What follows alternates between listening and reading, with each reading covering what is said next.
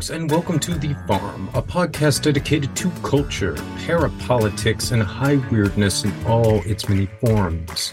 This is your host, Recluse, aka Stephen Snyder, the longtime curator of the Vincent blog and author of The Art, The Secret History of Psy-War, Conspiratainment, and the Shattering of Reality, Book 1. If you like what you hear here today, be sure to check me out at visubview.blogspot.com. That's VISUBVIEW, all one word, .blogspot.com. And procure a copy of that book and my other works at The Farm's official store, which is at The Farm Podcast, all one word, thefarmpodcast.store. And please consider signing up for The Farm's Patreon. On the lowest tier, you get 2 additional full-length shows per month. That's between 3 and 4 hours of bonus material with exclusive guests and content. The upper tier, you get that in addition to access to the farm's monthly Zoom party meetings, my dispatches from my various journeys across the United States and all the weird hotspots that I hit up, State of the Unions, where you get my musings on the geopolitical state of the world, and so much more.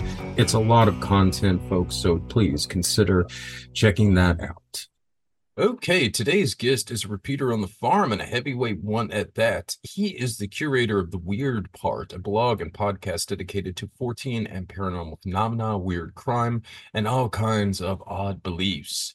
Folks, I give you guys the great Vincent Treewell. Vincent, thank you so much for dropping by again today, sir. Happy to be here, Stephen. No place I'd rather be than on the farm, talking to you. Fantastic. Especially about this topic, yes. Oh, yeah, it's going to be a fun one. So I figured I had done my last round of Kubrick's musings here, or this is going to be my last round, rather, of Kubrick musings before I shut up and start working on a book about him.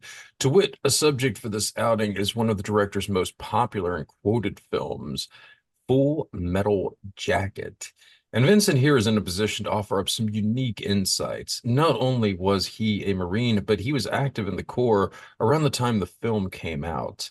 This gives him a very unique perspective on Jacket, both in regards to its accuracy and the impact that it had on the Marine Corps, an aspect of the movie that's not really discussed very much.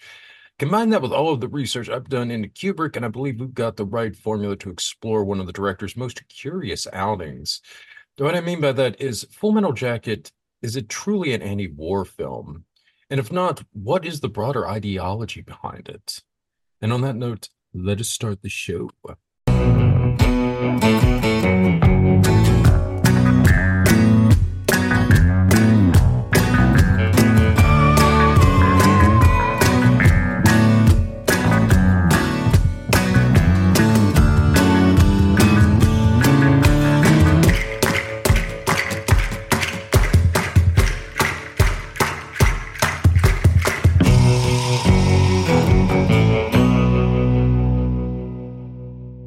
So first off, Vincent, let's get into your time in the Corps. You've described boot camp as a kind of initiation experience to me. Can you unpack that for us and how it relates to ancient traditions like the curios from the steeps to the Greco-Roman culture? Yes. Boot camp, particularly as portrayed in this movie. And I went in 1989, so I can't, that's the time period I can speak from. I can't tell you what they're doing today. That was like 30 years ago. But this depiction is incredibly accurate. And I spent the first 10 minutes, I rewatched it this morning, and I spent the first 10 minutes laughing frequently at the catchphrases because that is just so dead on for my experience. It was with somewhat, but not that much less, somewhat fewer racial slurs. That is exactly what happened. And there is an initiation process.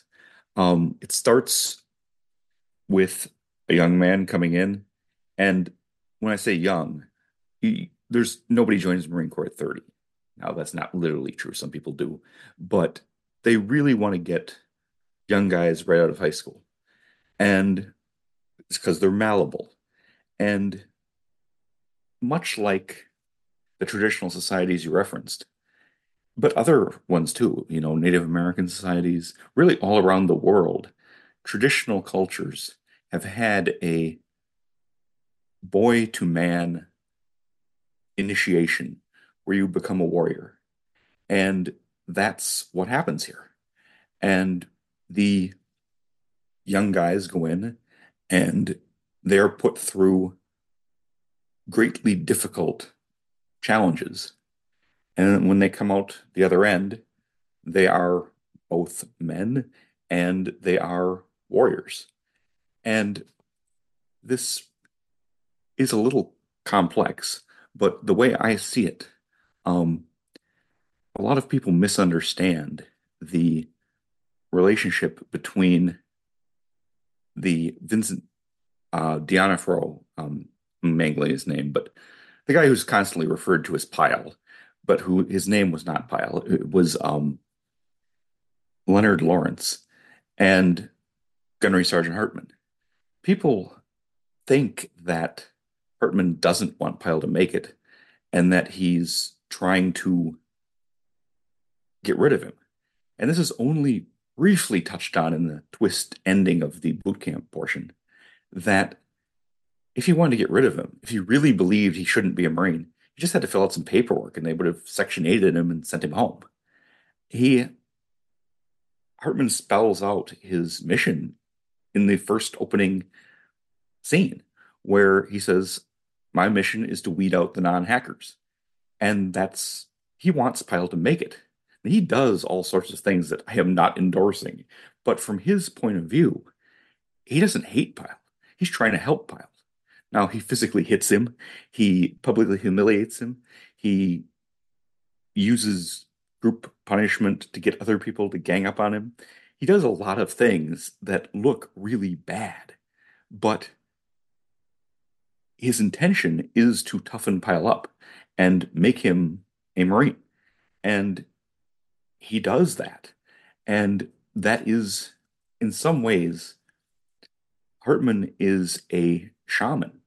Okay. And I know that might sound weird, but that was what the shaman would do in the traditional societies guide the young men and put them through some very difficult things, really break them down and build them back up and change their nature from being like a more naive young man to being a warrior who is hardened. And whether I'm not saying Hartman's right, but without a doubt, he believes he's helping Pyle.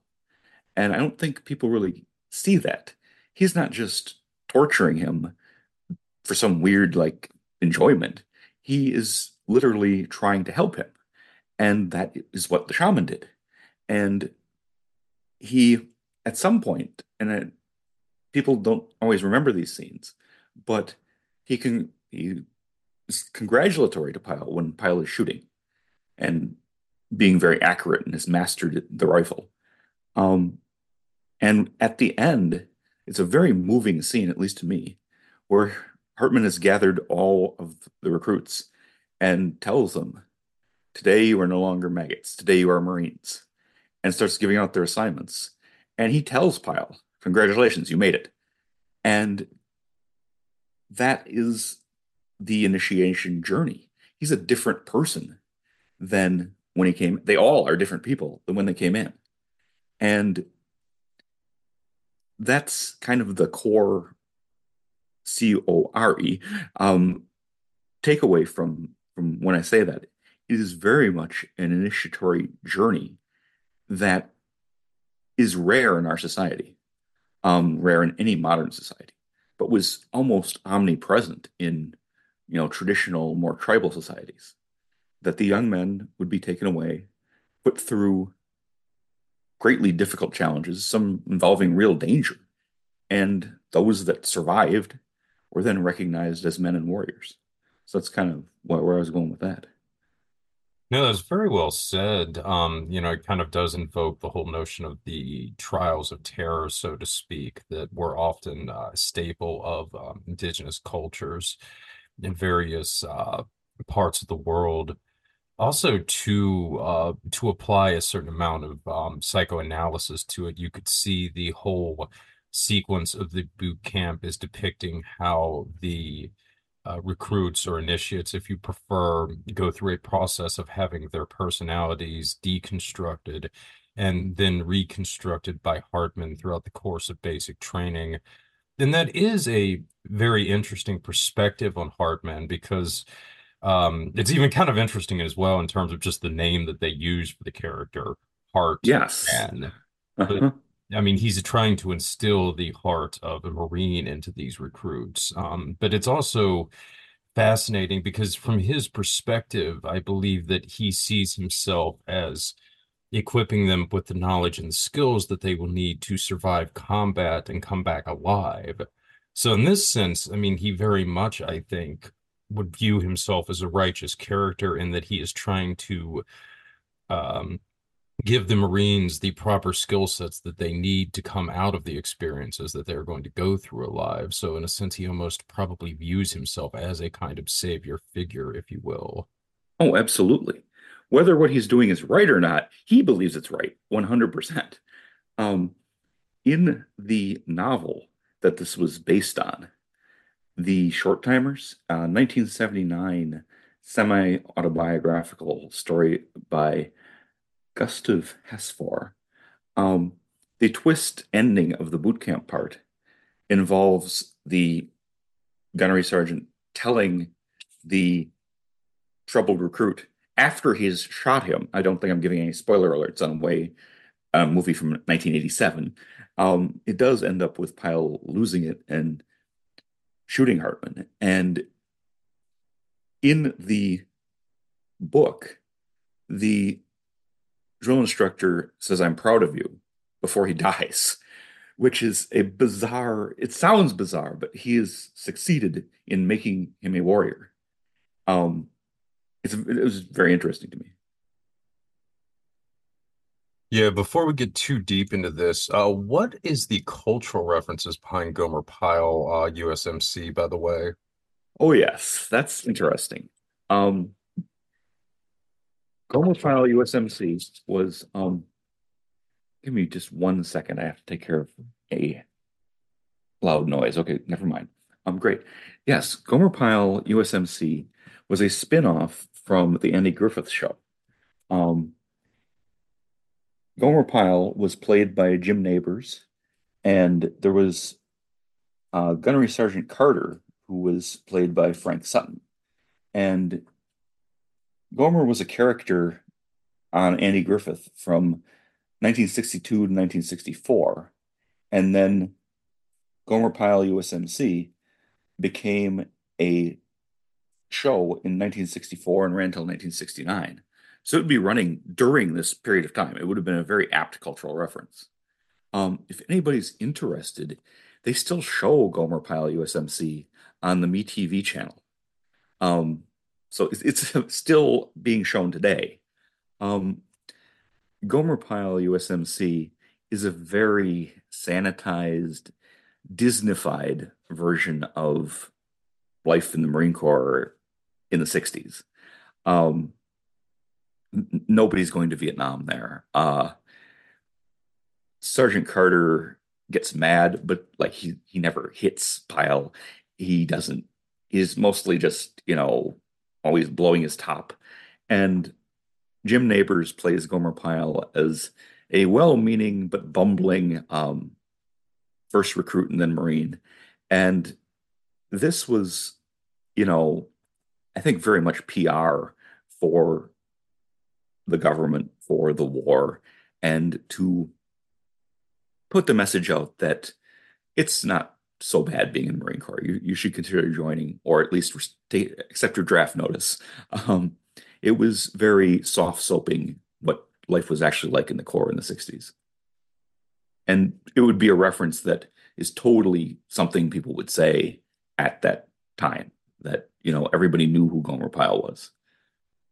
We'll step back briefly for a second. Let's consider some of the backdrop into which the film was released in before we wrap up here with the boot camp sequence. But what was the geopolitical situation like in the U.S. Around 1987 when Full Metal Jacket dropped? That's one of the most fascinating things to me is, and why I've questioned, is this really an anti-war movie?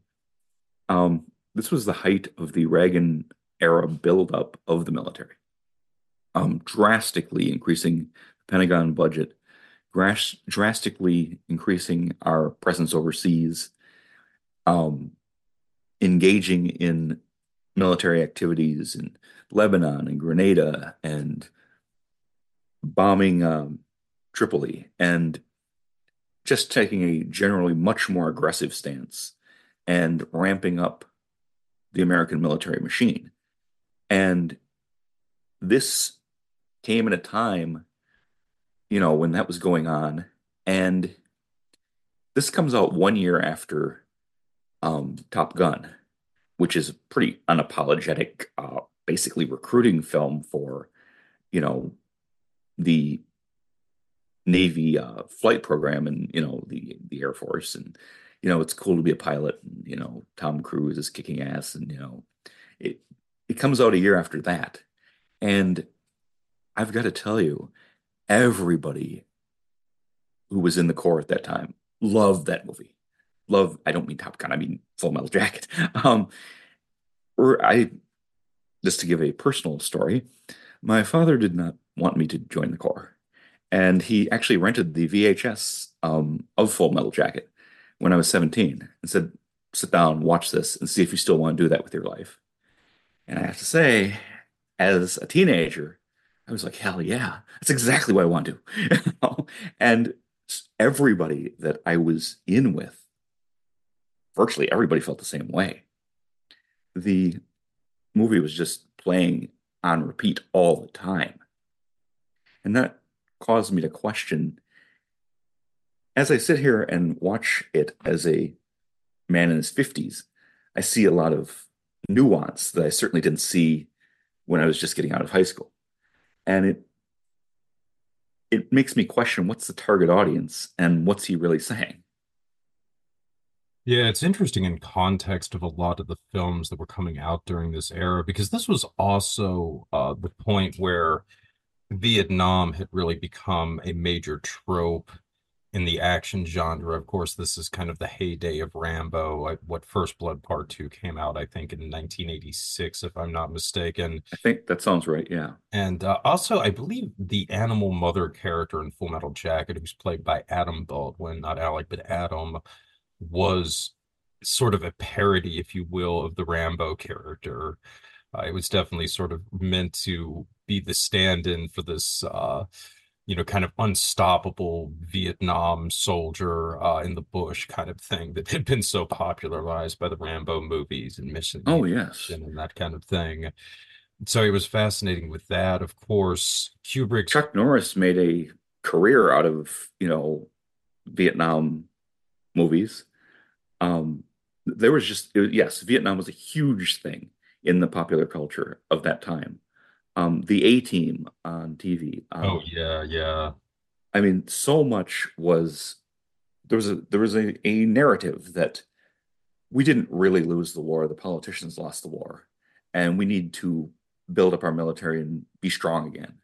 And that was, promoted in a lot of different films and TV shows. So it's definitely something to keep in mind as well with the cultural references here that would have been familiar to audiences in the 1980s when they were watching this movie as well for the first time. And also, too, it's worth mentioning the kind of rivalry I guess this project had with Oliver Stone's Platoon. Of course, Kubrick had started Full Metal Jacket prior to Platoon beginning filming, if I'm not mistaken. And it was at the time, if it had come out before Platoon, it would have been, I think, more culturally significant in the sense that there really hadn't been a serious Vietnam movie, arguably done since Apocalypse Now, or maybe The Deer Hunter, if you would throw that in there. Um, but since that kind of era there, like the very late 70s, maybe like right around 1980, you started to see the rise from there on out of a lot of this, kind of pro-war jingoism, as Vincent is alluding to here in a lot of the action films. So it was an opportunity for Kubrick to come out with a Vietnam film that would offer up a more serious take, if you will, on the subject. But being Kubrick, the production on the movie dragged on for so long that Platoon ended up making it to the theaters before Full Metal Jacket, so that probably took some of the wind out of this particular film's sails and was one of the reasons why it didn't become as big of a box office hit upon its initial release as it may well have. I mean, to be honest, in 2023, at least as we're recording this, I think it's probably the most popular Vietnam film from that era now. I mean, Platoon is still fairly celebrated, but I think most Americans at this point are probably more familiar with Full Metal Jacket and certainly other things of that nature, like what Hamburger Hill or some of the other films that kind of came out in the wake of Platoon. So there's definitely a lot of that kind of cultural resonance to keep in mind as we're discussing this as well. Yes. Now Platoon was also very popular when I was in, but Platoon to me is a much more sincere, or at least visibly direct anti-war movie. I believe Oliver Stone really, who had been in Vietnam, um, was he's not hard to read that he says, look, war is terrible. It does terrible things to soldiers. It does terrible things to the people that live in the country. It's bad. Kubrick is, as always, much more enigmatic, and it's a very different film.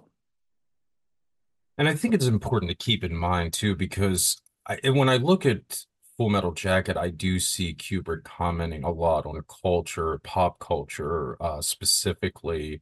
I mean, one of the things about the movie that really jumped out to me when I recently rewatched it is how much the recruits really from the beginning and certainly continuing into Vietnam when they become soldiers are really basing their actions upon popular perception of military life and pop culture. That's why I think the Gomer Pyle USMC thing is so crucial. But it's not just that. I mean, obviously with the Matthew Modine character Joker, he's prone to doing those curious John Wayne impersonations, for instance, Yes, yes, indeed. practically the beginning of the movie. So certainly you can see how these guys are struggling with a lot of the cultural touchstones presenting war, the sort of John Wayne characteristic that would have dominated in the 1960s and how that informs their perspective of being soldiers. It's really quite fascinating. And again, it's just really blatant when they get into the sort of celebrated sequence in Vietnam where they're being filmed by that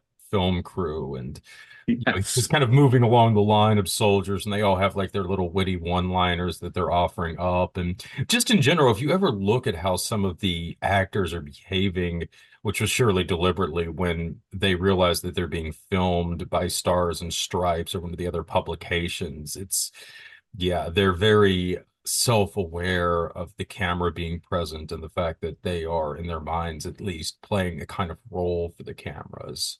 oh, absolutely. Um, One thing I was kind of speaking of what would be cultural touchstones from that time, and maybe you know, a nuanced meaning, just the term Joker, um, and sometimes it's even referred to as the Joker. And it seems like a Batman reference. Um, Now, I don't know if that had any intention at all, but most things Kubrick touches have very little happens by accident. And his transformation from this, sarcastic, wise ass guy to, at the end, he is a stone cold killer. Um, the fact that he's named Joker is not lost on me. And Batman had been around since the 40s, so I mean, people would know that too. Oh yeah, no, I think that that was intentional as well, and also yeah, another cultural touchstone too from the '60s that would have surely been a reference to was the Batman and Robin TV series, which was quite popular in the mid 1960s. So Yes, indeed. it's almost certain that the Joker character was partly adopting, or maybe potentially even had that name given to him by Hartman because of that cultural reference. Certainly, it would be in keeping with the Gomer Pyle moniker that Lawrence gets. So Yes. it's kind of another thing there, how Hardman is basically giving a lot of these guys nicknames that could be taken from television almost, in this sort of stereotypical sense of heroism and villainy in the American culture at the time. Yes. To get back to the film here proper, uh, do you have any additional thoughts on the role that R. Lee Emery had in it and Kubrick's decision to largely allow him to make up his role on set? Oh, yes. That is a fascinating thing.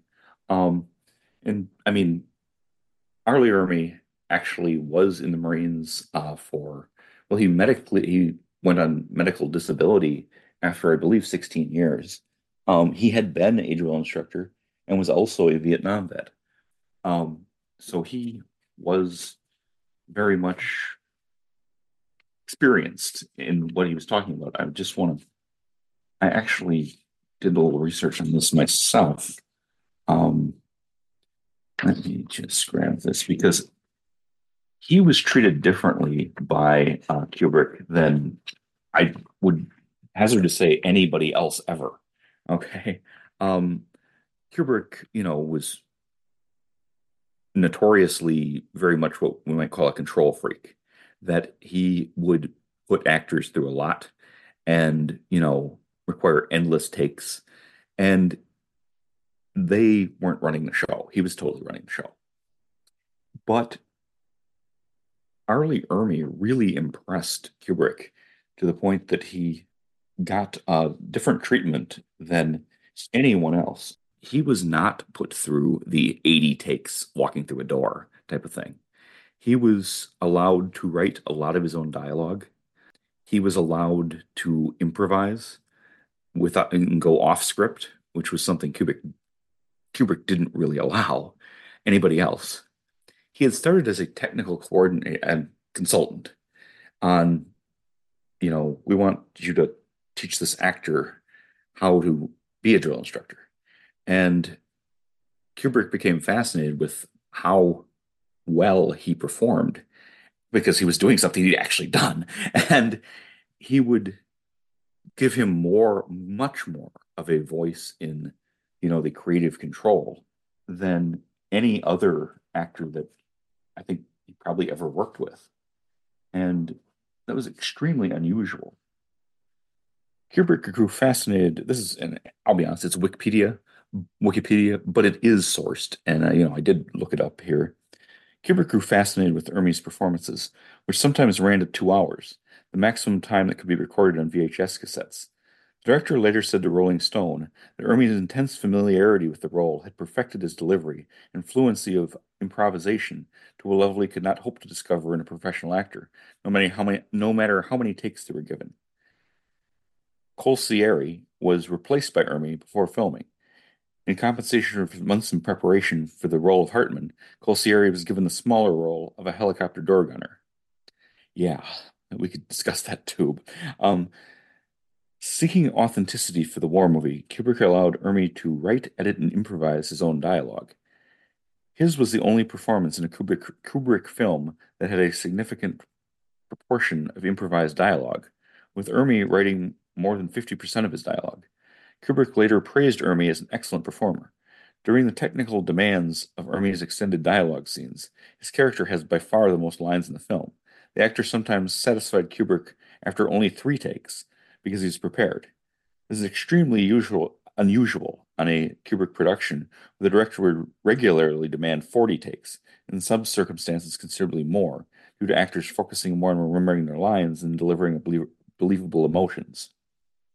Ermey's performance was extremely well received. He was nominated for a Golden Globe Award as Best Supporting Actor.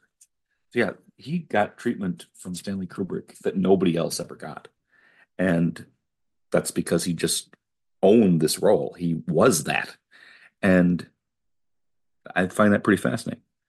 In addition to also the numerous takes that Kubrick did of scenes, he also frequently did extensive rehearsals even before they began filming. And if I recall correctly, I don't think that he even did many rehearsals for some of the, the scenes in the barracks where they're all gathered together at various times for inspection and that kind of thing.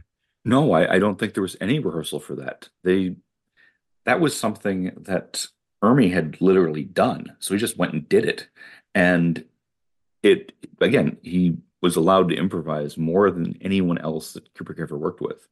Well, it was interesting because I think Kubrick actually did that as much for the other actors' benefits, because if I'm not mistaken, he really wanted to capture the shock that they were displaying from some of the dialogue that Emery was using in those sequences. So that was kind of another thing that was really flew in the face of a lot of what Kubrick had conventionally done. But because the way Emery was playing the character, because it was so true to life, it was just a very rousing and disturbing experience for a lot of the actors there gathered. And Kubrick really wanted to capture the raw reactions that they were displaying from hearing this. So yeah, it's It's, fascinating. it was much more effective if they don't know what's going to happen next, and he just unloads on them, and then you see real shock instead of trying to method act and show shock. These guys are really shocked because they're not expecting this dude to be screaming profanity in their face, the way that he does. Yeah, the And recoil effects. I mean, I yeah, kind of have speculated too that some of the violence in those sequences wasn't necessarily simulated either. It I would believe that when he hits um, Pyle in the face, I don't necessarily know that he was expecting that when he slaps him. And even the choke yourself scene, which is, yeah, it's well remembered. I think he honestly doesn't know what the hell are you talking about, you know? Um, and he tells him basically to lean forward and let me strangle you. And I think that there's a lot of sincere emotion there that may not have been scripted. Yeah, that was definitely the sense that I got from those scenes as well. And I Kubrick did do this occasionally with some of the other actors, but the main two would have been Peter Sellers and Jack Nicholson. I know Sellers especially, he was, I think in several cases, he would just set up like five cameras around Sellers and then just let him improvise on Lolita and maybe a little later on Doctor Strangelove. But yes, Kubrick did not do this very often, but it's always fascinating to me that for a director who was known so much for his perfectionism and controlling methods, that when he recognized an actor's ability to bring something truly unique to the role through improvisations, he was willing to embrace it. Absolutely.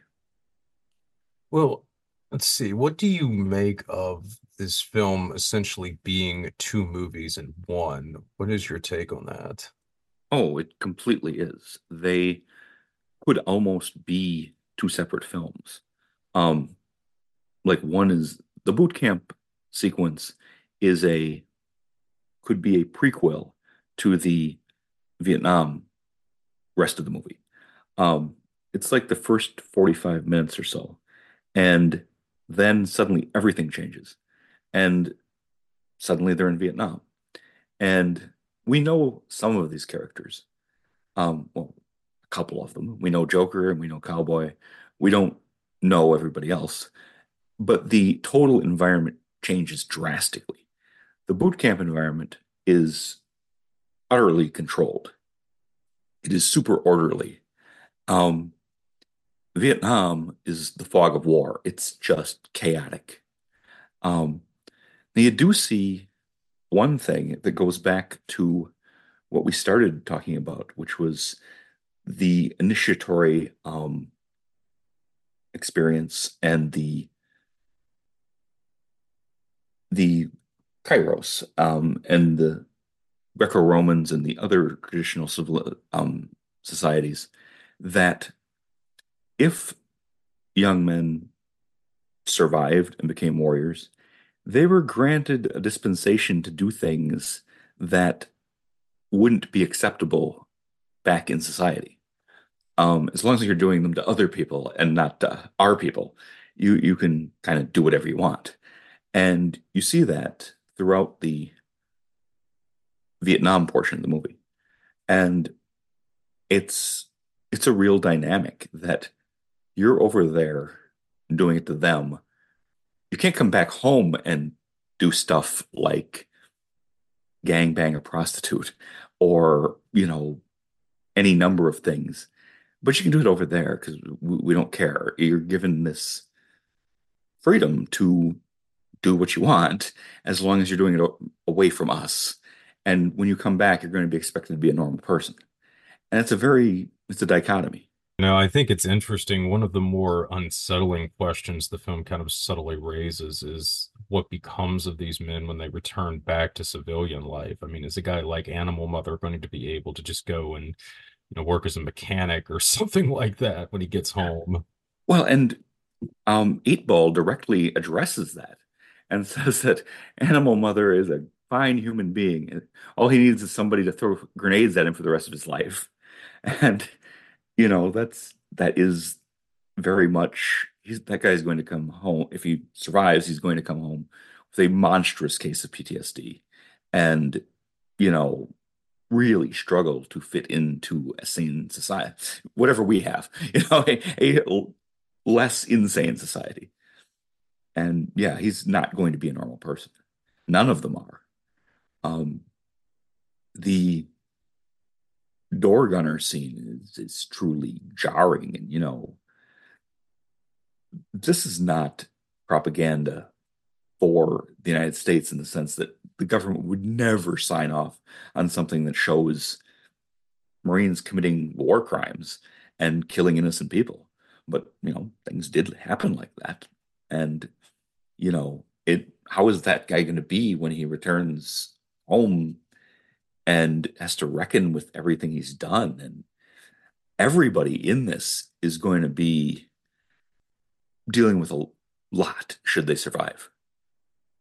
Yeah, no, the door gunner scene. And for those of you who hadn't put it together, the guy who's playing the door gunner, who has the famous line that Matthew Moandini utters to him, "You kill women and children too?"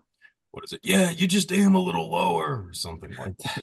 You Um, don't lead him as much. that's right. Yeah, you don't lead him as much. Yeah, yeah, yeah. That was actually the guy who was supposed to play Hartman before Emery stepped in. So that was an interesting casting choice there.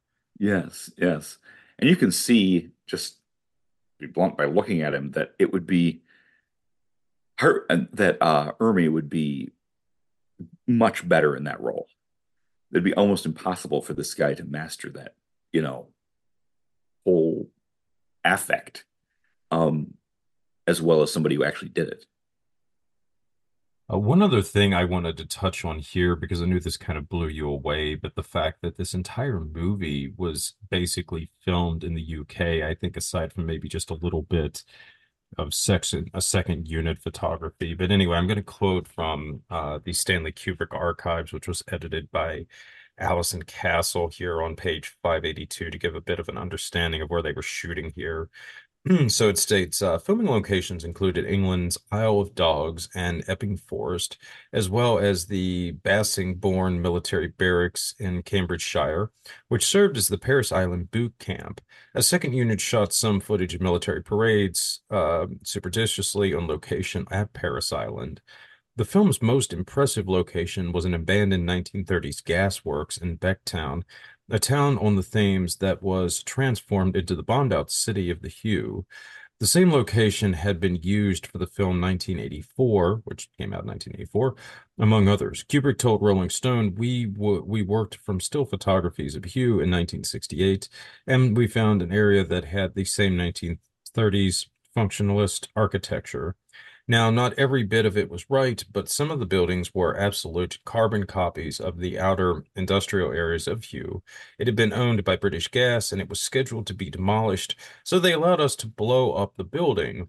We had demolition guys there for a week laying charges on Sunday. All the executives from British Gas brought their families down to watch us blow the place up. It was spectacular. Then we had a wrecking ball there for 2 months with the art director telling the operator which hole to knock in which building. We brought in palm trees from Spain and 100,000 plastic tropical plants from Hong Kong. If Kubrick had had to build sets from the ground up for the scenes of the Hue, the film's $17 million budget would have been exceeded several times over. But yes, fortunately, he got to destroy a refinery essentially in the UK to build up the bombed out city. So yes, I thought that was quite interesting because you were just saying that it was extremely realistic in those sequences. It was incredibly realistic until I listened to your show and was informed that Kubrick didn't come back to the United States after 68. Um, I had assumed my working assumption had been that he kind of conned the government into letting him actually shoot at a Marine Corps recruit depot because, like, for example, the obstacle course is the real obstacle course that they go through in basic training. And like that big ladder, the so-called Stairway to Heaven, which is a giant ladder made of essentially like telephone poles. And you do have to climb all the way up and then throw your leg over, which feels like you're just gonna die. And that thing is real. And it the level of accuracy was incredible to me. That the way drill instructors talk, that is the way they talk. At least in my time, that's the way they talked. And my senior drill instructor was a slightly built black man, but the way he talked was minus a few slurs, precisely the way Arlie Ermy talks. And I think there's kind of a life imitating art, imitating life, imitating art type of thing going on there because it's almost like a script. And that is how they talk. Those are the actual obstacles they do. Um, it it was fascinating to me. And yes, it was mind blowing to me that, wait, this isn't actually on site. It's not even in America. Yeah, I was surprised to learn that. I was stunned. Usually when I watch a movie that has something to do with something I've experienced, I can point out that wouldn't really happen. That wouldn't go like that. That's wrong. That's the wrong whatever. There was none of that in the boot camp sequence. It is dead on. And yeah, it was amazing. And then he could do it in Britain is even more so. Another thing that's really interesting to me about the second half of the movie as well, is the nature of the combat that the Marines experience. Because again, the Vietnam movies that had pretty much all come out to this point, including Platoon, typically showed kind of a variation on guerrilla warfare. Usually it's being fought in rural areas and jungles and things of that nature.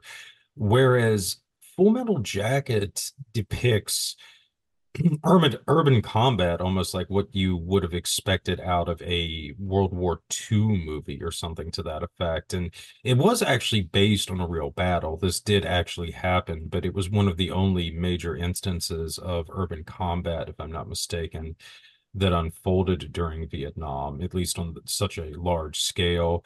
But it's interesting because it also sort of eerily predicts the direction that combat would be going in, for the U.S. Armed Forces in the 1990s. One word, of course, I'm thinking of what was the battle in Black Hawk Down that they depicted? Oh, the battle. Um, that happened in Somalia, and it was the It was one like the capital faction. city, right? Oh yeah, Mogadishu. Yes. Yeah, yeah, that's it. The Battle of Mogadishu. Yeah, yeah. So that was, I mean, one of the first major combat sites that the United States had been involved in the aftermath of the Cold War. It was a big amount of urban combat there. Again, we saw that again in, the Second Gulf War with, was it Fallujah? I think that was the city where they had the Marines fighting in. So it's Yeah, Fallujah. Yeah. Fallujah, yeah. There's actually really some kind of eerie parallels, I think, with Fallujah and what you see depicted in Full Metal Jacket. But Oh do you have yes. thoughts on that and the use of urban combat in this film? Oh yes. Well, I can. So some of the statements that the Marines make in Full Metal Jacket, "We're dying for them and they don't appreciate it," could I think Eight Ball says that. These people don't appreciate that we're here risking our lives for them. Could be taken directly from people that served in Afghanistan or Iraq, um, and in Somalia. Um, Urban combat, I was in Somalia and it can be terrifying. at points, everything's just chaotic and going to hell. And even if you're in the alleged safe zone, you're completely surrounded. And it's it can be really bad.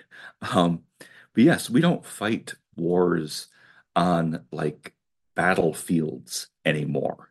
I think the last time we did that was probably Korea.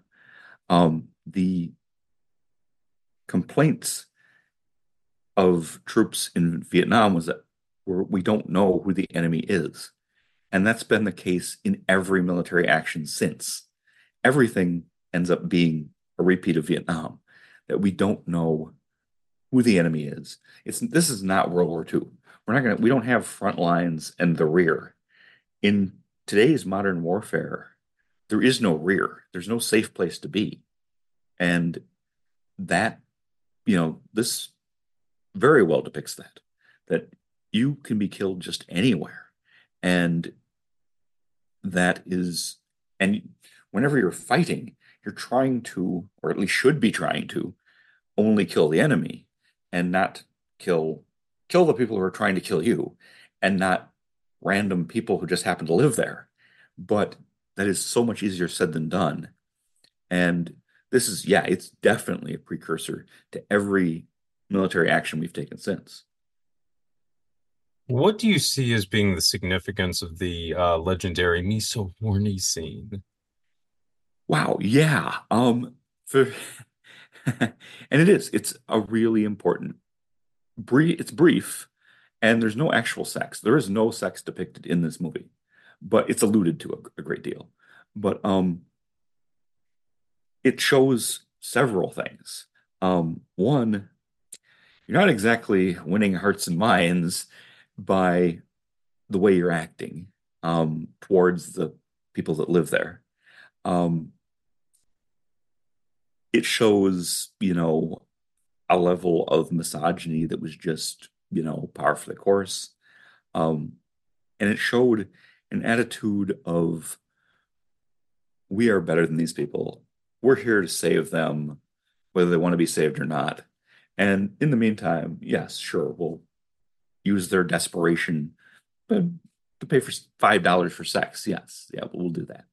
And that was allowed to go on, you know, was a never-ending source of problems. Um, if you are trying to win hearts and minds, that's not how you do it. Also, it's tremendously offensive,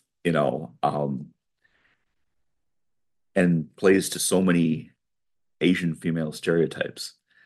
And it can't be missed that it was later sampled and used by Two Live Crew in a song by that name in the 80s. Um, that, you know, it's that song, yes. The sample comes from Full Metal Jacket.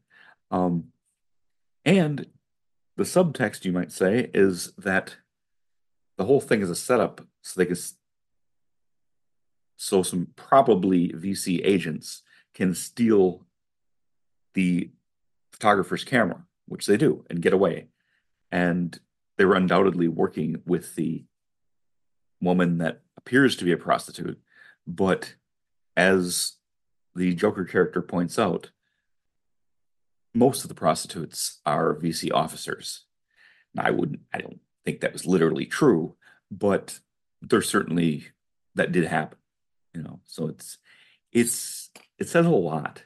And the way that Joker, who's a nominally good guy, casually uses a racial slur and the term whore right in front of the person he's talking about, uh, tells you something about the utter lack of empathy or, we're there as unwanted occupiers. And that's never a good situation. And it's something that has been had to be managed in every conflict since, that you want the people there to like you. And that's a very difficult thing to accomplish, if not impossible thing to accomplish. So yeah, it reflected a lot of realities.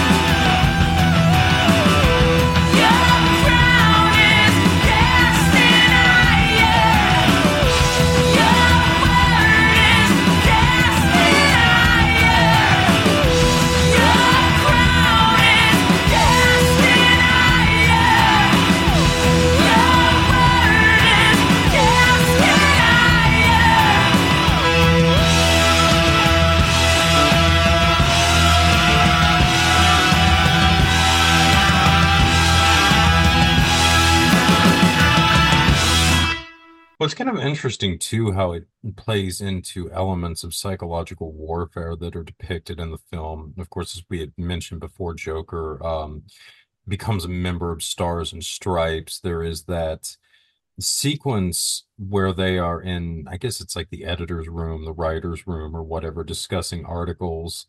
And Joker is lectured by his CEO over the types of stories they do, which are basically on the one hand, stories of Marines going out and killing insurgents, and then on the other hand, of Marines winning hearts and minds by handing out, lollipops or something like that. And you almost, because the reality of this is just so far detached from what's actually going on in the field, which is something that Joker kind of subtly hints at when they have that debate where he's, asked if he saw any casualties from this shooting spree that the Marines went on. He kept saying that there were no bodies, and they want him to change the story and make it seem like an officer had been killed or something to that effect. But yeah, I mean, it's just you almost step away from that scene wondering who is this propaganda really intended for? I mean, surely it doesn't even seem like that this would be something that would be useful to win over the hearts and minds of the Vietnamese people. It's almost propaganda intended internally for the Marine Corps to sort of rationalize and gloss over their actions there, if you will. Oh, absolutely. No, I don't think any Vietnamese people were virtually any were reading the Stars and Stripes. It's for internal consumption and to tell the folks back home that no, everything's fine. It's fine. And it's also interesting that that's a classic scene. And Joker brings up that a lot of the troops are talking about there's going to be a big attack around the Tet um, Vietnamese New Year, which of course happens, the days later. And he's completely brushed off because the troops don't know anything. The people who are actually on the ground don't know anything. Intelligence is telling us nothing's going to happen. So obviously nothing's going to happen. And like days later, all hell's breaking loose and the whole Battle of Hue is going on, which is part of the larger Tet offensive. Yeah, no, that's another kind of nice little touch by Kubrick is how oblivious the commanding officers appear. Of course, there's also the sequence where Joker is accosted by that colonel for having the peace sign on his helmet. At that one point when they're looking over those bodies that have been buried in the mass grave. And again, he's just sort of fixating over more than anything how the war is being presented to the American public by mainstream news publications and how their big concern is they have to counterbalance the narrative that's coming out or something to that effect. Yes, yes. Well, that scene too starts off with the colonel saying, "All I have ever asked of my men is to obey my orders the way they would God Almighty." It's like, yeah, that's all. His perspective is quite interesting. Um, and yes, he's mad about the peace sign, and he's preoccupied with how is this being perceived back home. And Joker talks about the duality of man and brings up Carl Jung. And I'm like, wow, okay. That's an interesting little aside in a movie where you wouldn't expect that to come up. You want to get in more on the duality of man. It's also interesting too when you mention that it totally goes over the colonel's head when he mentions Young as well. Yes. Oh, yes. Joker seems to be a very educated person, and he he's in very interesting because he not only survives the boot camp experience, but excels.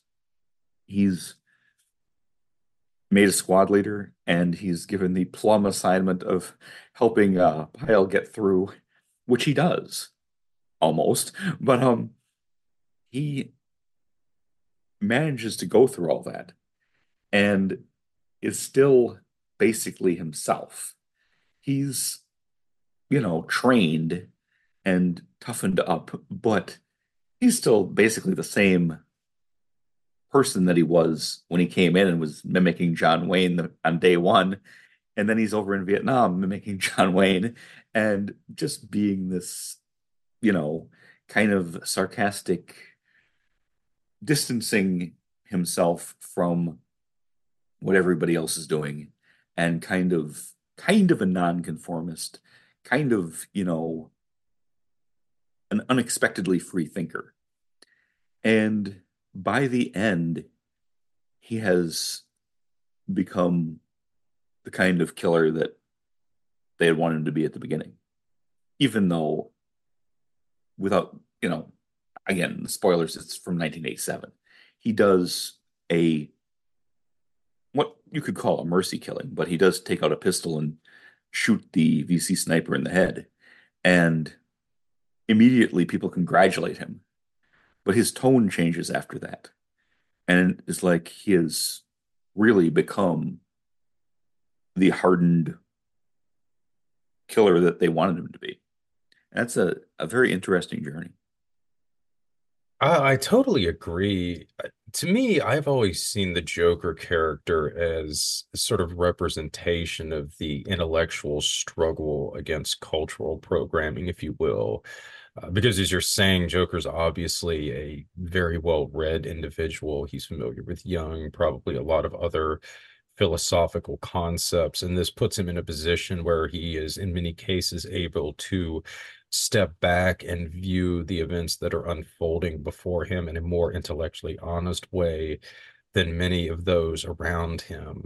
So you get the sense that he is an odd fit for the Marine Corps, but then conversely, he's always struggling, I believe, throughout the film through the cultural programming that he's going through, i.e., with the references to John Wayne and the sort of image of the rugged American male that prevailed during that era, going into boot camp with a lot of the cultural that was implanted upon them when they went through that experience.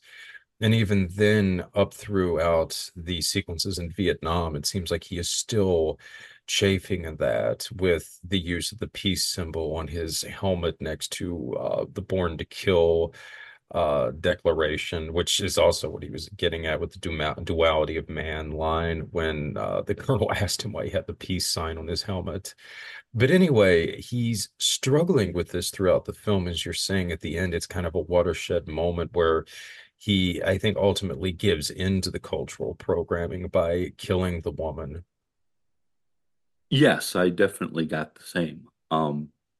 He and I couldn't be struck by, help be struck, but be struck by one huge difference between the military in Vietnam and the military since is the draft. And Joker probably, I don't know, they never go into any of that. But a lot of people got drafted and were just told, show up at this location because you're going to, into the Marines. And that's very, very different than how things are today with an all volunteer force, where they have to do a lot more recruiting and a lot more cultural programming to get young men and women to voluntarily sign on for this. And that's a huge, huge difference. Another thing that really struck me on a recent viewing as well was that line the Joker utters at around the end of the boot camp sequence. I can't remember the exact wording, but it was something to the effect that the Corps does not want robots, it wants killers. And that seemed especially relevant at the end of the movie because you can see how the training that these men went through did enable them to become killers rather than robots, which is sort of the irony of the colonel's line about how he wants his troops to obey his commands, that they came down from God themselves. But I was thinking in general, it's very interesting how, as you kind of did alluded to before, as the film progresses, the natural order of the Marine Corps breaks down the further into the thick of combat they get, whereas eventually it's in the initial stages, it's essentially iron tight and boot camp with until really the very end when Pyle has his mental breakdown.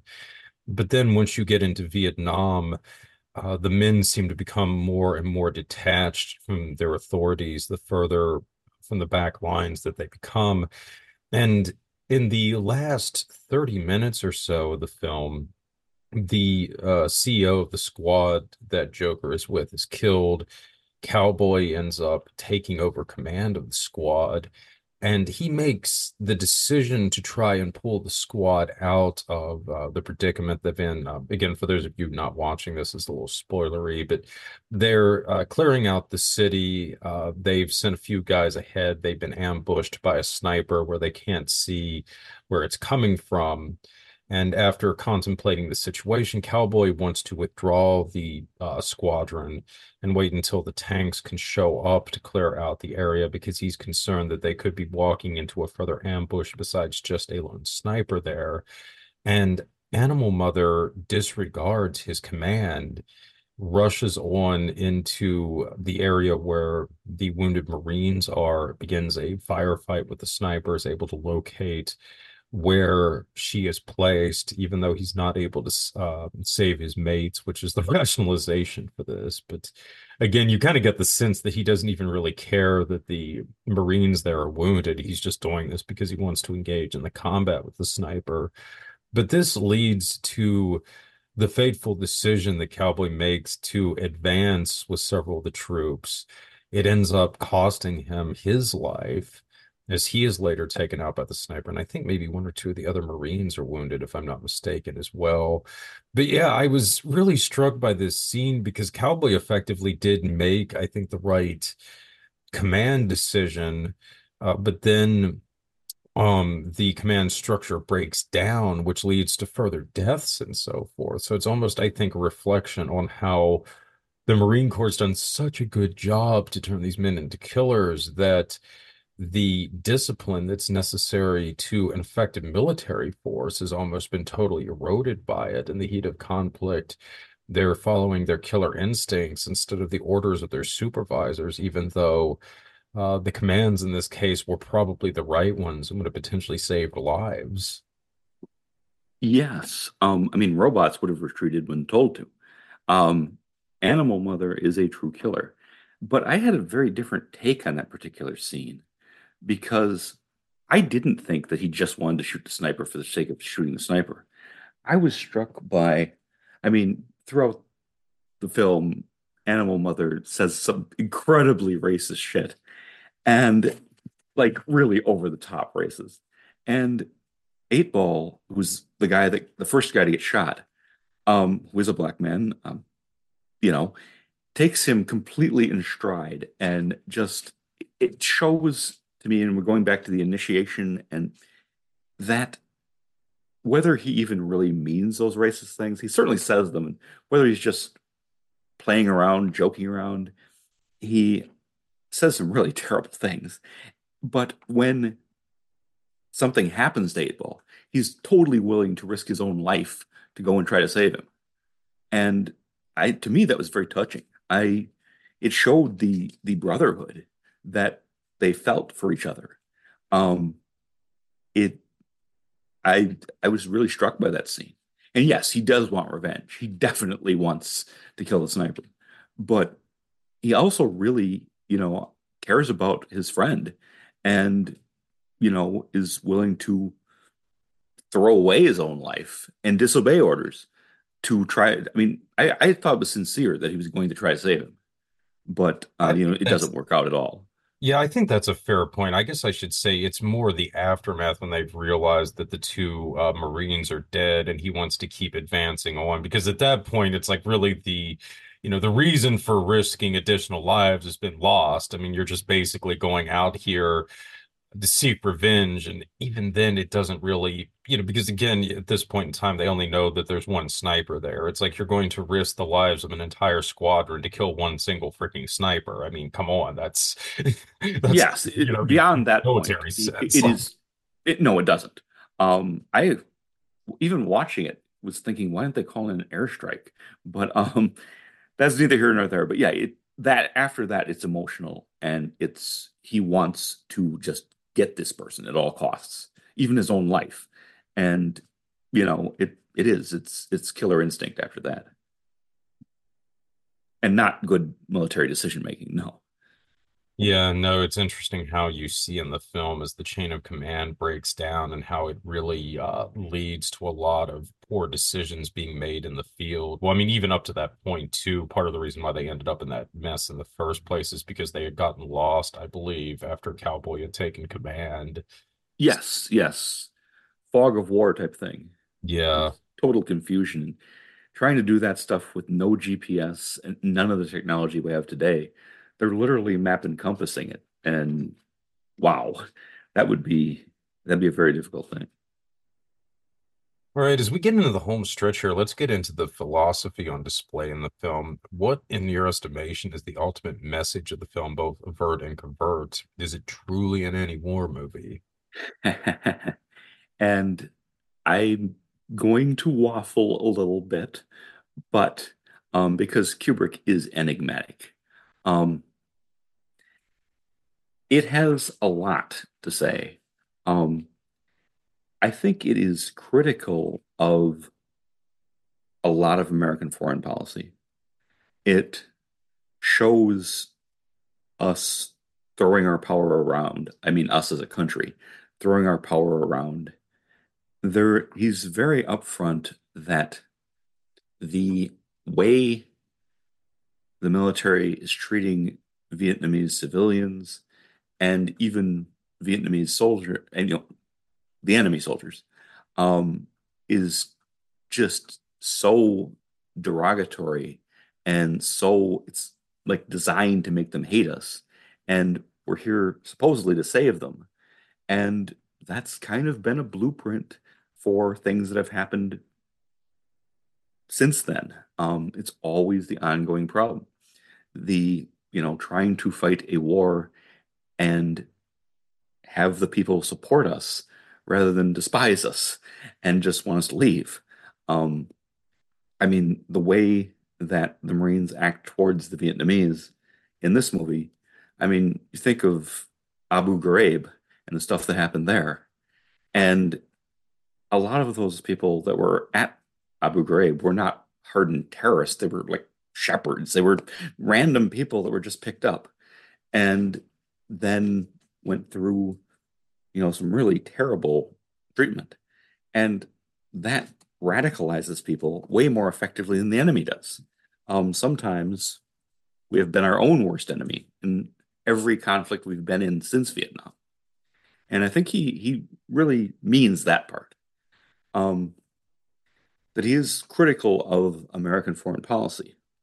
At the same time, that's my take sitting here in my 50s. You know, uh, this has a cult following in the Marines. Um, and if you're a teenager watching this, you're seeing something very different. And it can be taken both ways. It can be taken as a recruiting film. Um, and I know that sounds crazy, but at the time, if you don't have life experience, you know, it it can definitely be taken as that in the same way as Top Gun or something like that. Or I'm thinking of the Clint Eastwood one, Heartbreak Ridge, um, which came out around the same time. And it can show that being in the military is being in an action movie, basically, and that you can do this and you can be this action hero. And that does kind of make it a recruiting film, um, which is a strange dichotomy. And Kubrick always has a ton of nuance in everything he does. So I don't know what his intentions were. He certainly shows a lot of really horrible sides of war, but it's also really fascinating. And I think there is a hero's journey type of thing with the boot camp portion. I've never fully understood what why Pyle kills Hartman and himself, not when he's really fucking with him, but when after he's already won, he succeeded. Hartman's congratulated him and told him, yeah, you made it. Um, why does he go off then? Has never made sense to me, and I just it hasn't. But you notice, and yeah, they show him kind of losing it at some point, but you also see him change his affect from being this kind of goofy, very naive kid into he has a very different demeanor towards, you know, the end. And he'd started out failing everything. And towards the end, he's able to do everything. And there's kind of and then Hartman's speech where he says, you are no longer maggots. Today you are Marines, and every Marine is your brother. And I mean, that's really, that is an initiation experience. And he's succeeded. He's become part of that brotherhood. And then he completely goes nuts. I've never really understood that one, but it is to me definitely a commentary on the the need that a lot of young people have for an initiatory experience. That we have so few in our society line of demarcation between you were a kid and now you're an adult. That is something that people struggle with. And I think that he definitely is commenting on that in a way. Um, as far as the political implications, I think that he sincerely has a lot of problems with American foreign policy and makes those clear that, we're it's not good for us, it's not good for the people we're trying to help.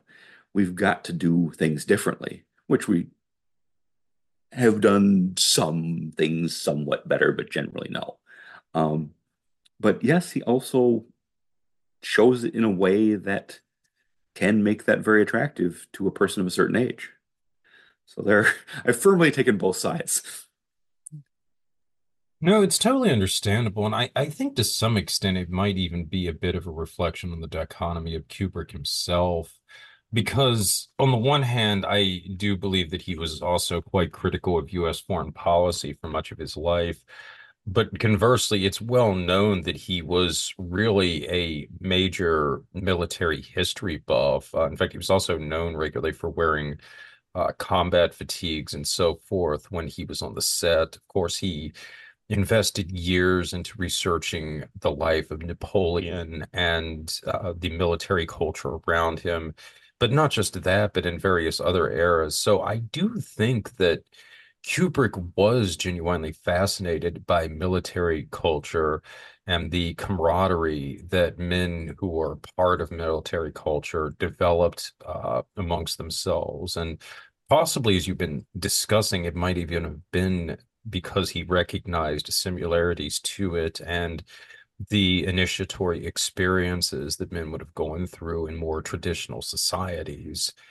But yes, I do think that that's a valid point because on the one hand, while Kubrick is, I think, what rather disturbed by U.S. foreign policy during the Vietnam era, he's also conversely quite captivated by the camaraderie that the men share in these situations and the brotherhood and that kind of thing, which I think does shine through in the film.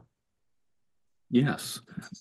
Um, there was, and this is maybe off sidetrack a little bit, but there was the scene at the rifle range, which really has always been striking to me, that Hartman brings up the University of Texas mass shooting, and then brings up the JFK Yeah, assassination. Lee Harvey Oswald. No, I've wondered about that Yes. too. I thought that was quite interesting that when Hardman was trying to discuss like the prowess of Marine riflemen, he brings up Whitman and Lee Harvey Oswald as examples of that. Yes, yes. It was mind-blowing to me that any one of you will be capable of doing the same. It's like, okay, and what are you saying? And I know that, you know, Say like both men are evidence of like what one motivated Marine and his rifle can accomplish, and he's basically almost saying that like it's a good thing or something. yes, absolutely.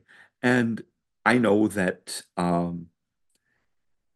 Kubrick was involved in a lot of deep political stuff, causing him to leave the United States after the Robert Kennedy assassination and never come back.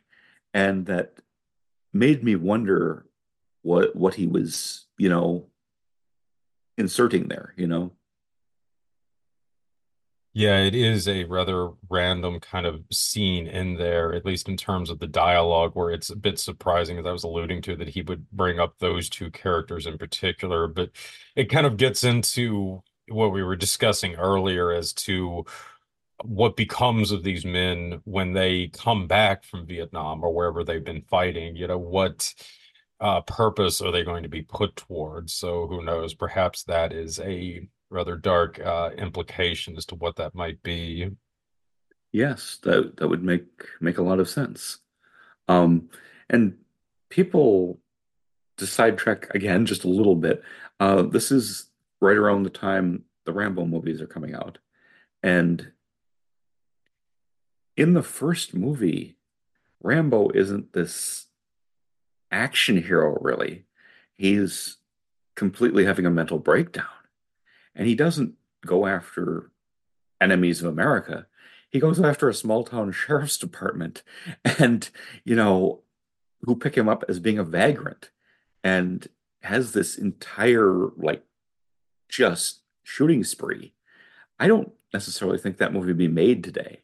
The First Blood, the original one, um, because too many things have happened, you know. Well, one other thing here I wanted to briefly get into was the way that violence is depicted in this film and some of Kubrick's other movies, and specifically one specific type of violence that I believe that he was targeting here.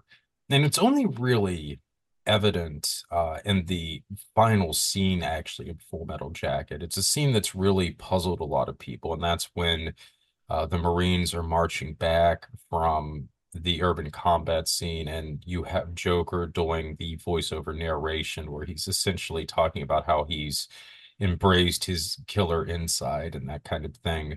But what's really odd about this sequence is the Marines are singing the theme song from the Mickey Mouse Club TV show that was really big back in that era as well.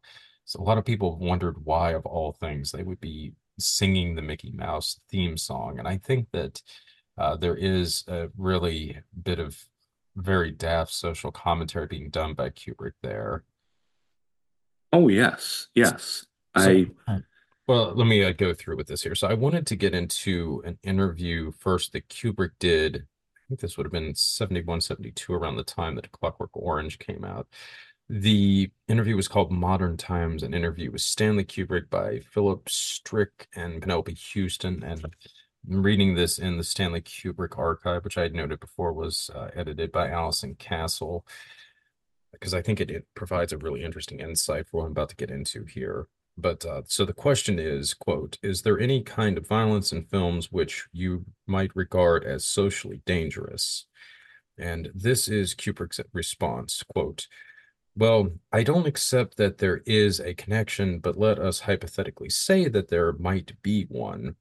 If there were one, I should say that the kind of violence that might cause some impulse to emulate it is the fun kind of violence, the kind of violence we see in the Bond films or the Tom and Jerry cartoons. Unrealistic violence, sanitized violence, violence presented as a joke. This is the only kind of violence that could conceivably cause anyone to wish to copy it. But I'm quite convinced that not even this has any effect. There may even be an argument in support of saying that any kind of violence in films, in fact, serves a useful social purpose by allowing people a means of vicariously freeing themselves from the pent-up aggressive emotions which are better expressed in dreams or in the dreamlike state of watching a film than in form of reality or sublimation. Now, it's interesting that he says this during the time that A Clockwork Orange comes out, because in my opinion, the violence in Clockwork Orange has always been perceived as quite shocking to people.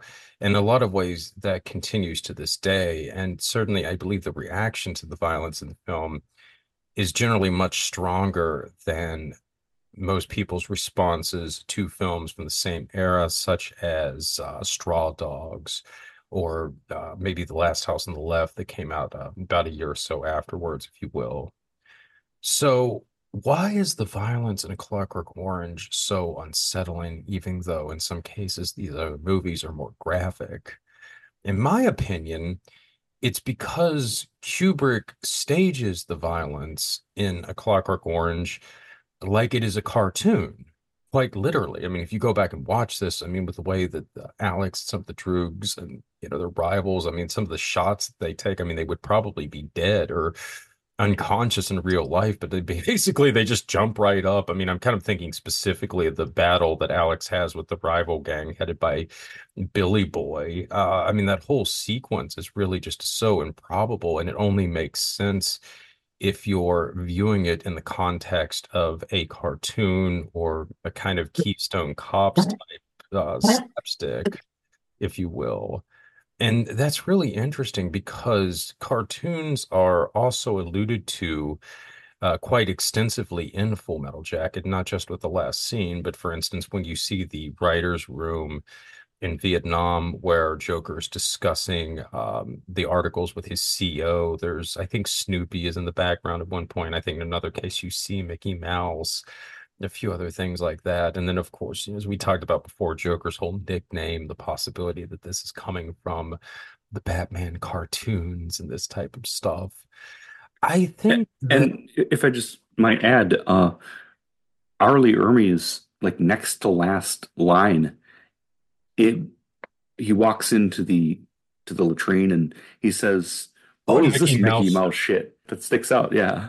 Yeah, no, that was a good one. I had totally forgot about that. But yes, the reference to Mickey Mouse there right before he gets shot. So, what I think Kubrick is reflecting on in this, as well as A Clockwork Orange, is the effects that violence in cartoons have as a part of our conditioning, which is something that we almost never really discuss.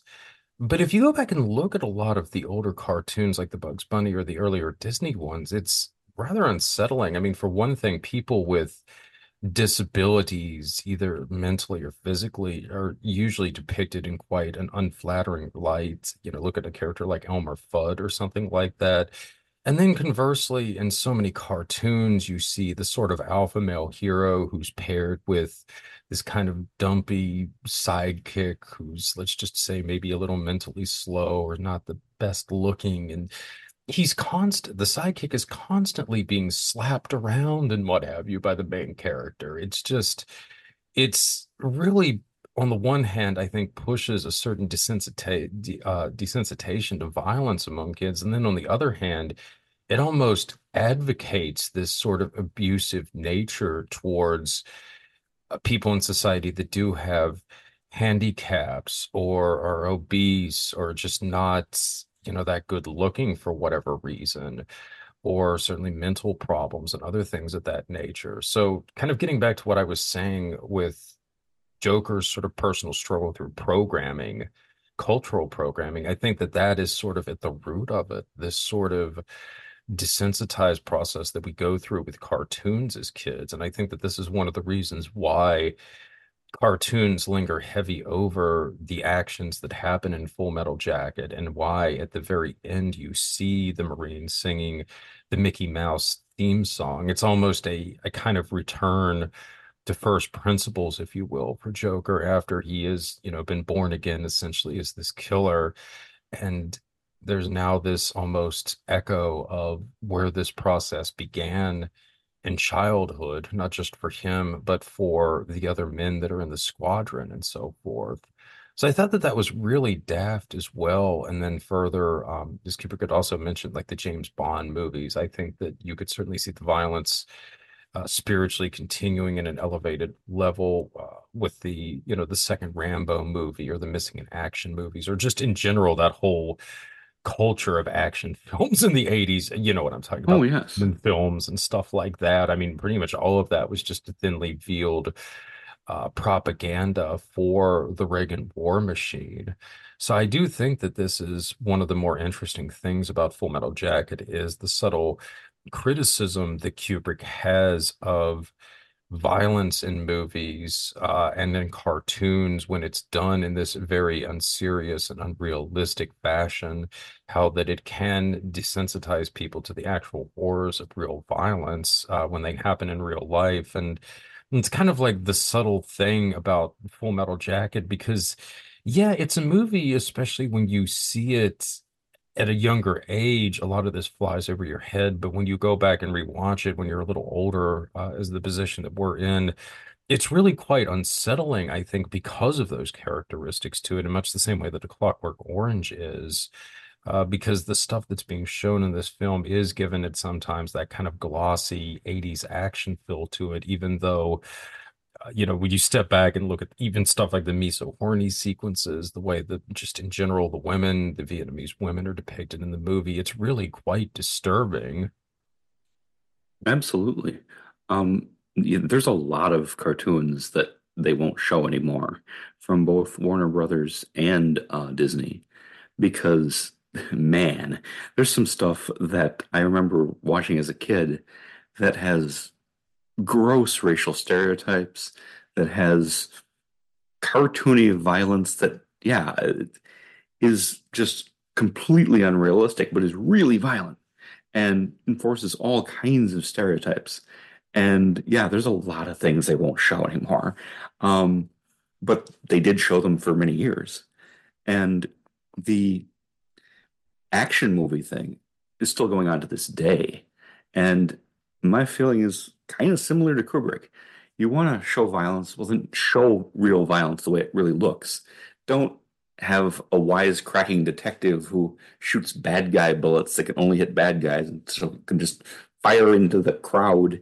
I'm thinking of not to pick any specific one because there's 100 of them, but the Will Smith Bad Boys, the first one, where they're driving down the freeway and Martin Lawrence is shooting at the bad guys, but it's a crowded freeway in Miami. I mean, you couldn't possibly fire a gun into passing cars and only hit the bad guys, but they're doing it and then like making jokes and shit. And it just don't do that kind of violence. That that's not real violence. And that does, I feel, desensitize people to actual violence, which isn't cool and, funny, you know. Yeah, I concur.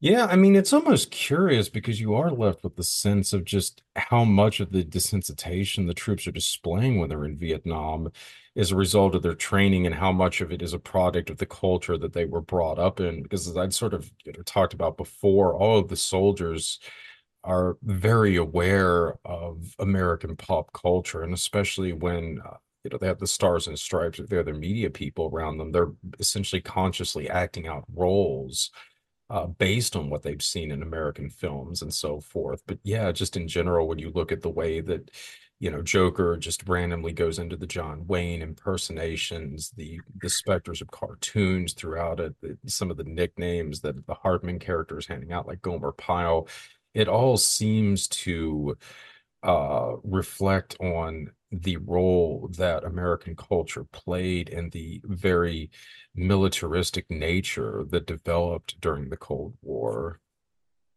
Absolutely. Yeah. They don't arrive in boot camp as a blank slate. They arrive having spent their entire youth being programmed. And that Hartman just has to take them the other half of the way. Yeah, yeah, that's a good way of putting it. Uh, well, Vince, it has been a fascinating discussion. Did you have any closing thoughts here before we sign off?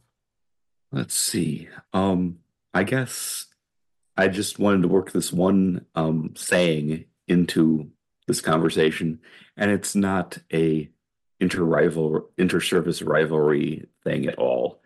I mean this rather lightheartedly, but there is a relevance to it. There's a saying in the military that there are only two branches of the U.S. military, the Army and the Navy. The Air Force is a corporation, and the Marine Corps is a cult. And you see that very clearly here. And, I don't mean that in a bad way, but there's some truth to that. There is some truth to that. Well put, and I definitely think that Kubrick maybe came to that conclusion as well while he was shooting the film. One final point that I wanted to make before we sign off here is what I believe are the parallels Kubrick is drawing between the Joker character played by Matthew Modini, as we've mentioned before, and the real life figure of Daniel Ellsberg. So as to why I believe this, if you go back and look at the film at the onset before Moandini has his hair shaved off, he looks uncannily like Daniel Ellsberg did during the late 60s, or especially the early 1970s, I should say, even down to the particular glasses that he's wearing. On top of that, Ellsberg was also a Marine, though this was prior to him going to Vietnam. Ellsberg's tour in the Marines, I believe, was between 1954 and 1955.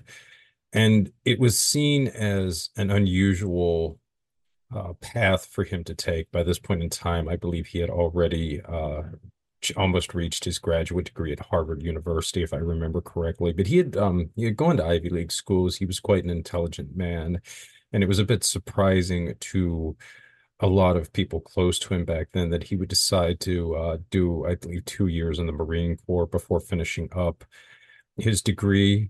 We are left to assume, as Vincent had alluded to earlier, that the Joker character in Full Metal Jacket is a highly intelligent individual who came from more of a working class background and thus faced the draft. But again, this is left ambiguous in the film, at least. There's certainly a possibility that he could have been following a similar trajectory in his life that Daniel Ellsberg was. And I think that Kubrick may have left this deliberately ambiguous to make it possible for the viewer to reach this conclusion. And then, of course, as I had mentioned before, Ellsberg ended up serving in Vietnam. He was there as, I believe, a civilian asset working under good old General Edward Lansdale, one of the major architects of the United States' use of psychological warfare during the Cold War era. Ellsberg was not involved in the Phoenix program while he was in Vietnam, but he did work on programs related to it. And in general, this all would have fallen under the rubrics of civil action or civic action, which deals with everything from these sort of terror tactics that were used by the Phoenix program to more conventional types of psychological warfare as part of a broader counterinsurgency effort. So it's interesting that Mondini character again is effectively working as a psychological warfare officer in his capacity at Stars and Stripes. This is not, especially close to what Ellsberg was doing in Vietnam, but it was certainly it's distinct from doing a conventional combat related task as most Marines were. So I think that on the whole, there was a real possibility that Kubrick intended for the Joker character to be a bit of a commentary on Daniel Ellsberg. And it's especially interesting in context with the Joker character parroting a lot of these peace slogans and so forth. Of course, he's famously got the peace sign on his helmet below the good old Born to Kill proclamation, which I believe is quite fitting. Ellsberg is a figure that I dealt with quite a bit in my most recent book, The Art, along with Edward Lansdale. And one of the contentions that I make in the book is that a big part of Ellsberg's work after he returned from Vietnam was co-opting the American left and pushing it in a direction that was advantageous to, say, maybe people connected to his former mentor, a guy that he continued to greatly admire throughout his life, Edward Lansdale, and their political enemies. That is to say, utilizing the left against them. So that is an interesting context as well as to how the Joker character is presented in Full Metal Jacket. And I suppose, in a sense, as we've been talking about before, what are these guys going to do when they get home? Well, I could see Joker really making a compelling informant or something to that effect. In the New Left circles, when he got home, certainly he is intelligent enough, and arguably he's already started to get a little of a bit of an image in that capacity with his curious slogans and so forth that he embraces, or symbols, I should say, that he embraces in the film. So, yeah, I think that that is potentially also another layer to this, and also possibly a reflection on maybe the more broader peace movement, how much it had been co-opted even back then by the military and the intelligence services. Of course, you see a lot of the troops in Full Metal Jacket parroting, pretty conventional anti-war slogans at the time, even when you get the sense that they may not necessarily totally buy into any of that per se. Not unlike how they don't seem to be buying into the pro-war sentiment. Essentially, they're individuals in a survival mode who are repeating slogans that they've heard as a way to try to bring sense to their actions.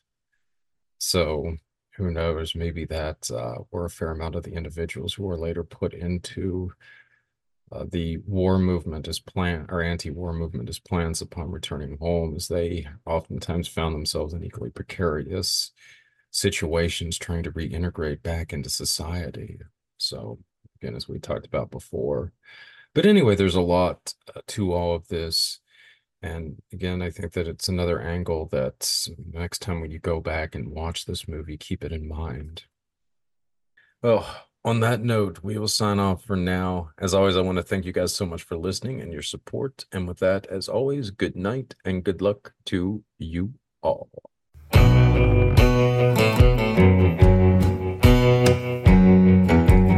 Come on, baby, pick me up. Out here in my wiki up. Sick and tired of fucking up. Sick and tired of pushing luck. Voodoo blue got juice in it. Swallow what I'm about to spit. Done got 86 from the Copper Queen for singing this. I took it to the Goat J. Boo-hooray, my people there, they feeling me. Down low, skin row, more characters than Stephen King. Said I'm just working at the quarry, y'all. I ain't in a hurry, y'all. Come on, baby, pick me up. Out here in my wiki up. Stuck down in this stick. Hut is hot as hell, I tell you what. Put it up and knock it down. Moving on that bigger route. Come on, mama, jump down. Turn around, do it for me. Stick it out. Say 1, 2, 3, Geronimo. Jump, baby, we gotta go. Hands tied, blindfold. Jump into that battle zone. I said it's time to get the fuck out, cause they done let the wolves out. They're coming with that heat, mama, shooting up the street. Mama, fight or flight adrenaline, you feel that little tingle in your feet. Mama, no retreat, mobilize your whole fleet. Hit the street, tell me that you good for it. You want peace, go to war for it. Say 1, 2, 3, Geronimo. Jump, baby, we gotta go.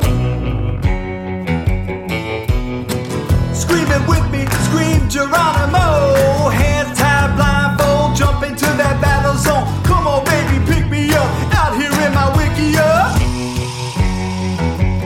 Got y'all on some Aztec bullshit. Never getting used to it. Got bales of weed and catapults with Santa Muerte fused in it. Shoot it over the castle wall. The Migra can't patrol it all. From Berlin to the Great Wall. The greatest walls are bound to fall.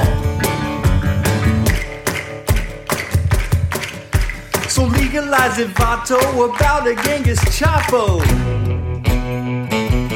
Come on, legalize it, no need to advertise it. The weed cures the cancer, everybody, even Carter realized it. But pharma don't make cash money when we rock that stash, honey. Best believe they sooner take it out your ass, sonny.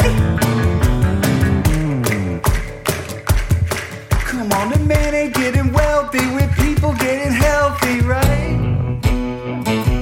Talking about high AZ, talking about that BMC. We got no economy if we ain't got no enemy. The Popo and the BP, DHS and Army, Honeywell and L3, razor wires, UAVs. Officer, excuse me, please. Said I'm just eating my burrito, not the droid you're looking for. See you all on payday, see you at the Safeway. Bisbee lives on crazy checks, BP on that fast pay. I sing my hoodoo blues, y'all. I don't make the rules, y'all. Just paying my dues, y'all. But I'm just saying, sorry hippies. If Great White Father don't make payroll, forget about your maypole. It's just the one thing that ain't too clear. I said people always bitching about the government here, but that war administration's our whole civilization. What?